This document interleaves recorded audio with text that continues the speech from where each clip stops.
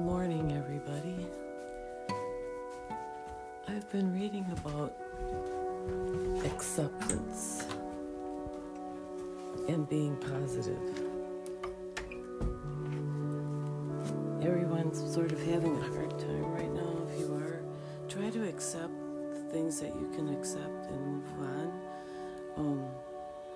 I've read about things where if you're a positive person, you'll attract positivity. And right now we need a lot of positivity.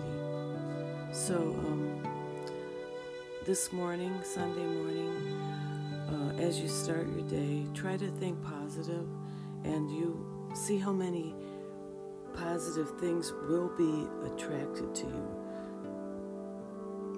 Positive attracts positive. Try to look at the world and see things that are positive. And maybe it will help you then understand more of what is going on and try to accept your place in life right now, but try to make it better.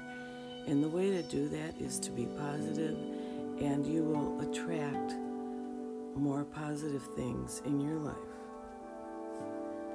Have a nice day.